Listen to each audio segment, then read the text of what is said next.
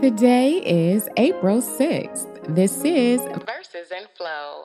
I'm Jennifer, and I am so grateful that you're here today. If you are just joining me for this journey, this is the podcast where we're reading through the Bible in a year and discovering how God's Word can transform and is transforming our lives.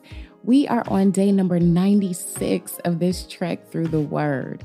We're also in the midst of Holy Week, and today is Holy Thursday, also known as Maundy Thursday. Maundy Thursday. The very phrase intimates a sense of loss. Maundy has that phonetic quality that evokes feelings of sadness, maybe because it sounds similar to mourning, mourning. This feature of language is fascinating to me. It's called phonesthesia, and it refers to how the sounds of certain words make us feel certain ways. Phonesthesia is a key part of the history of language because it helps us understand how we process information in our brains. But Maundy is not just a sad-sounding word. It's also a word with deep meaning. It comes from the Latin word mandatum, meaning commandment, from the commandment that Jesus gave to his disciples at the Last Supper, which took place on this Thursday.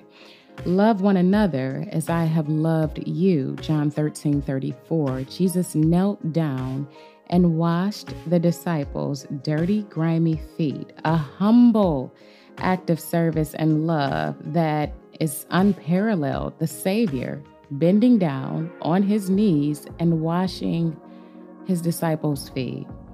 He knew his time on earth was coming to an end, and my guess is that he wanted to leave them with something to remember him by. He served them the Lord's Supper and told him to remember that as a symbol of his body and blood that would be broken and shed for us. Love one another as I have loved you. What a profound message, profound gift, and a profound challenge. Are we loving people like this? Now, there was a lot going on this Thursday because he also predicted his betrayal by Judas and his denial by Peter. After the supper, he went to the Garden of Gethsemane with his disciples. There, he prayed in agony to his Father, asking if there was any other way to save us from our sins. He also asked his disciples to watch and pray with him, but they fell asleep twice. And then came the betrayal. Judas led a mob to arrest him, betrayed him with a kiss. He was taken to the high priest's house where he was falsely accused and condemned by the Jewish leaders. He was also denied by Peter 3 times before the rooster crowed. It was a rough night, and these events are a testament to the immense love Jesus has for us. He loved us to the very end, even though he knew the immense suffering that was to come. He faced his death with resolve and obedience for us, despite the overwhelming sorrow, suffering, and pain. Let's consider that as we move into our reading today. We're going back into Deuteronomy, where we'll bear witness to Moses' final words to the Israelites before they're going into their land of promise. Moses reminds them of the covenant that God made with them at Mount Sinai and warns them of the consequences of breaking it. Oh, and we're about to lose Moses too, and I'm so sad. I don't know how these weeks in the Word keep lining up like this.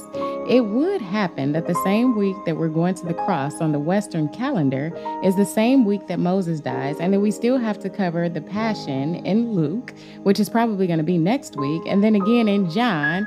It doesn't happen like this every year, like where all of these events coincide. It just depends on how Easter falls. But this is where we are, and we have to keep going, so let's do it. Deuteronomy chapters 29 and 30, Contemporary English Version. The agreement in Moab. So Moses finished telling the Israelites what they had to do in order to keep the agreement the Lord was making with them in Moab, which was in addition to the one the Lord had made with them at Mount Sinai. The third speech, Israel must keep its agreement with the Lord. The Lord is your God. Moses called the nation of Israel together and told them, when you were in Egypt, you saw the Lord perform great miracles that caused trouble for the king, his officials, and everyone else in the country. He has even told you, For 40 years, I, the Lord, led you through the desert, but your clothes and your sandals didn't wear out. And I gave you special food. I did these things so you would realize that I am your God. But the Lord must give you a change of heart before you truly understand what you have seen and heard. When we first camped here, King Sihon of Heshbon and King Og of Bashan attacked, but we defeated them. Then we captured their land and divided it among the tribes of Reuben, Gad, and East Manasseh. Keep the agreement. Moses said, Israel, the Lord has made an agreement with you, and if you keep your part, you will be successful in everything you do.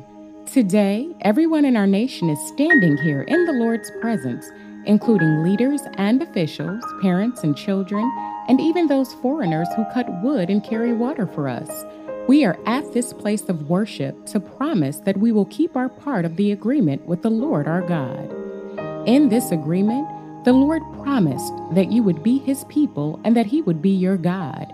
He first made this promise to your ancestors, Abraham, Isaac, and Jacob, and today the Lord is making this same promise to you. But it isn't just for you. It is also for your descendants. When we lived in Egypt, you saw the Egyptians worship disgusting idols of wood, stone, silver, and gold. Then, as we traveled through other nations, you saw those people worship other disgusting idols. So make sure that everyone in your tribe remains faithful to the Lord and never starts worshiping gods of other nations. If even one of you worships idols, you will be like the root of a plant that produces bitter, poisonous fruit. You may be an Israelite and know all about the Lord's agreement with us, but he won't bless you if you rebel against him. You may think you can get away with it, but you will cause the rest of Israel to be punished along with you. The Lord will be furious, and instead of forgiving you, he will separate you from the other tribes. Then he will destroy you by piling on you all the curses in the book of God's law, and you will be forgotten forever. The Lord will strike your country with diseases and disasters. Your descendants and foreigners from distant countries will see that your land has become a scorching desert of salt and sulfur, where nothing is planted, nothing sprouts, and nothing grows. It will be as lifeless as the land around the cities of Sodom, Gomorrah, Admah, and Zeboim, after the Lord became angry and destroyed them. People from other nations will ask, why did the Lord destroy this country? Why was he so furious? And they will be given this answer. Our ancestors worshiped the Lord, but after he brought them out of Egypt and made an agreement with them, they rejected the agreement and decided to worship gods that had never helped them. The Lord had forbidden Israel to worship these gods, and so he became furious and punished the land with all the curses in the book of God's law. Then he pulled up Israel by the roots and tossed them into a foreign country where they still are today. The Lord our God hasn't explained the present or the future, but he has commanded us to obey the laws he gave to us and our descendants. The Lord will bring you back. Moses said to Israel, I have told you everything the Lord your God will do for you, and I've also told you the curses he will put on you if you reject him. He will scatter you in faraway countries, but when you realize that he is punishing you, return to him with all your heart and soul and start obeying the commands I have given to you today. Then he will stop punishing you and treat you with kindness. He may have scattered you to the farthest countries on earth, but he will bring you back to the land that had belonged to your ancestors and make you even more successful and powerful than they ever were. You and your descendants are stubborn, but the Lord will make you willing to obey him and love him with all your heart and soul, and you will enjoy a long life. Then the Lord your God will remove the curses from you and put them on those enemies who hate and attack you. You will again obey the laws and teachings of the Lord, and he will bless you with many children, large herds and flocks, and abundant crops.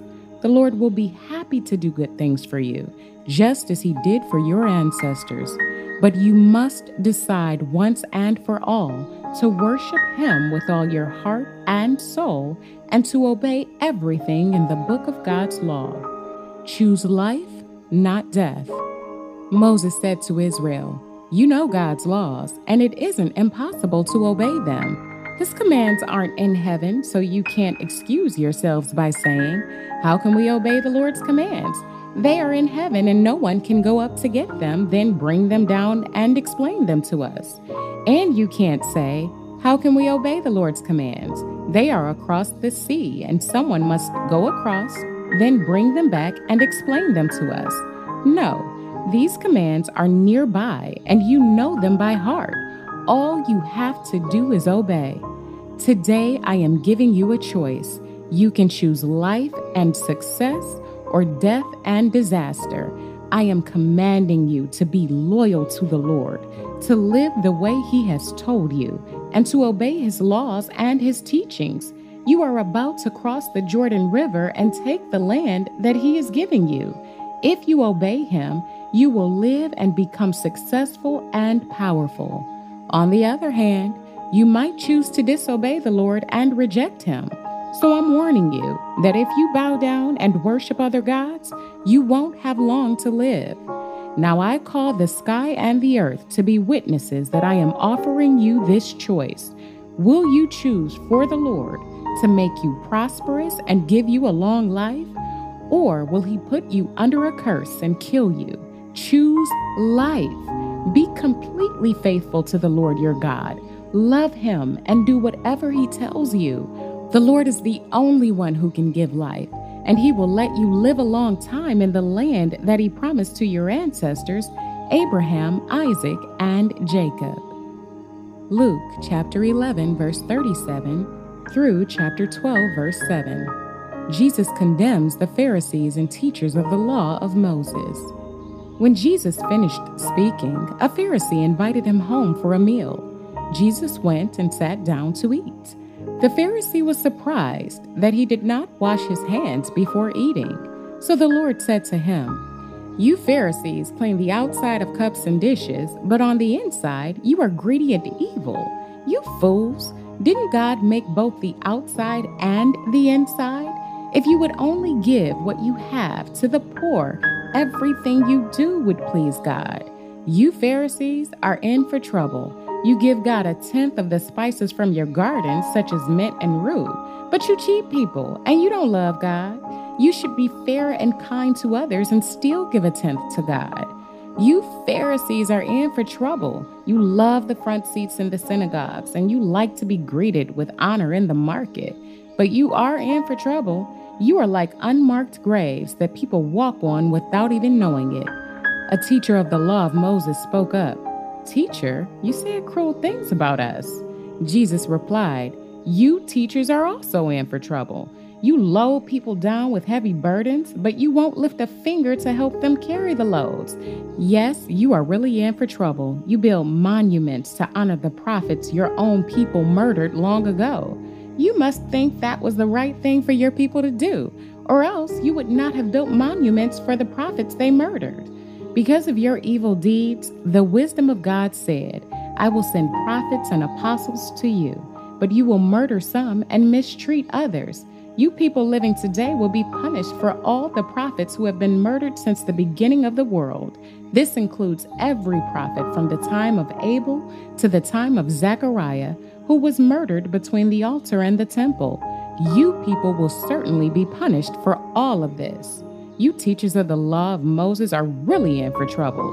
You carry the keys to the door of knowledge about God, but you never go in, and you keep others from going in." Jesus was about to leave, but the teachers and the Pharisees wanted to get even with Him. They tried to make Him say what He thought about other things so they could catch Him saying something wrong. Warnings.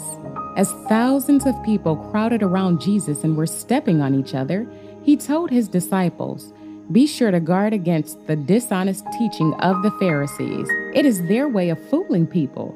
Everything that is hidden will be found out, and every secret will be known.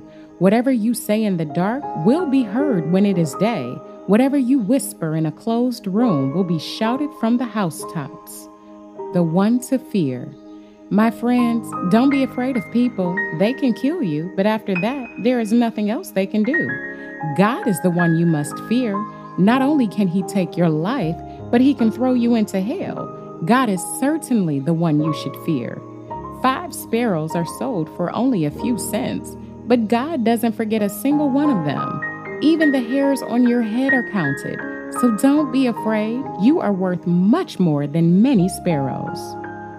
Psalm 78, verses 1 through 31. A special psalm by Asaph. What God has done for his people. My friends, I beg you to listen as I teach. I will give instruction and explain the mystery of what happened long ago. These are the things we learned from our ancestors, and we will tell them to the next generation. We won't keep secret the glorious deeds and the mighty miracles of the Lord. God gave his law to Jacob's descendants, the people of Israel, and he told our ancestors to teach their children, so that each new generation would know his law and tell it to the next. Then they would trust God and obey his teachings without forgetting anything God had done. They would be different from their ancestors, who were stubborn, rebellious, and unfaithful to God. The warriors from Ephraim were armed with arrows, but they ran away when the battle began.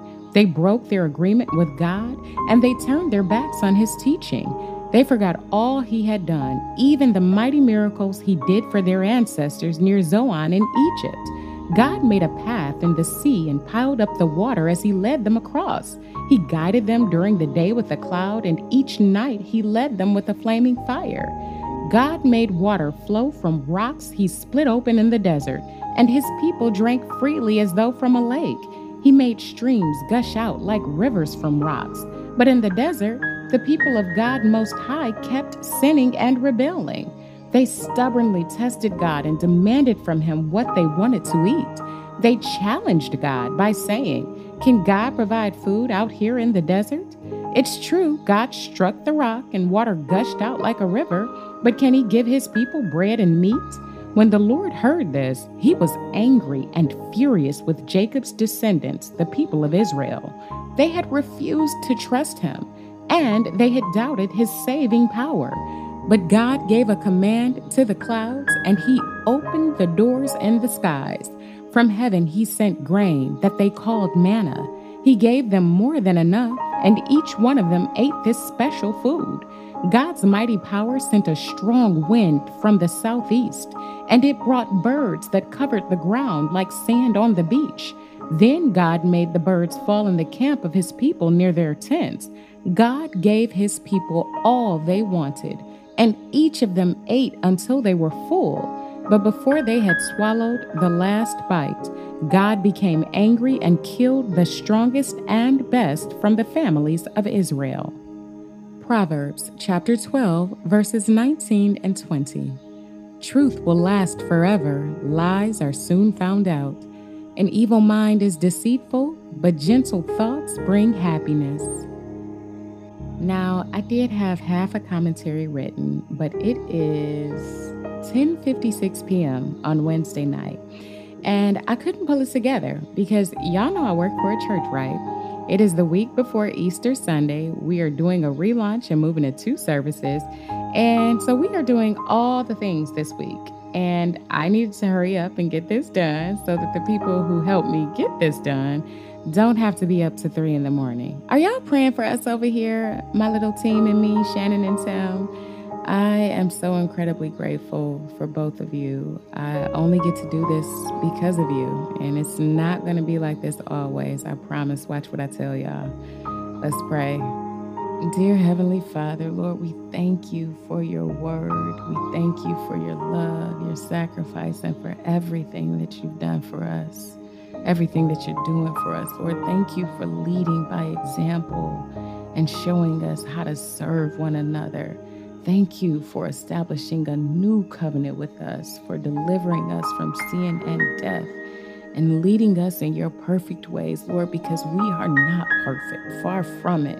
We mess up all the time. And Lord, we are so sorry for betraying you, for denying you, and for rejecting you. We are sorry for the hurt and for the heartache that we cause you.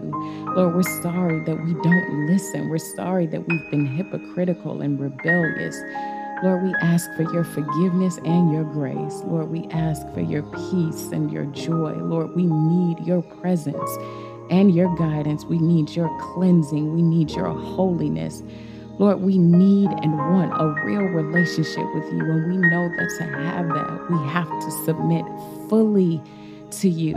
And we have to get to know you better. And that is what we want, because we trust you no matter what. We trust that you know what's best for us and that you only want what is best for us. We trust you with our lives, with our future, with our problems, with our worries. We trust you with our souls and our bodies. We trust you with everything. And Lord, we want your kingdom, your glory, and your will above all else. We offer our lives and our hearts to you. We give you our praise and our worship. Lord, we honor you.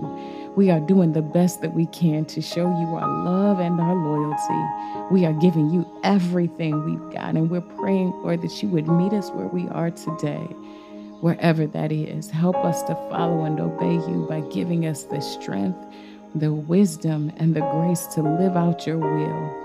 Lord, we pray all of these things in your Son, Jesus Christ's name. Amen. And our affirmation for today is just 3 words: thankful, loved, forgiven. And our aphorism: religion is a means, relationship is an end. I don't normally do this, but today I'm going to explain this aphorism because I think the word religion has gotten a bad rap. There is nothing inherently wrong with religion as long as you understand that religion is not the ultimate goal or purpose of life. It's a tool, a way to help us achieve a deeper and more meaningful connection with God and others. However, relationship is something that we value and pursue for its own sake, not for some ulterior motive or benefit. Relationship is about experiencing a sense of connection, belonging, and intimacy, and it's what brings us joy, fulfillment, and purpose, which is something that cannot be achieved solely through religious practices. Relationship, especially with God, is the end goal. It is the very reason why we were created.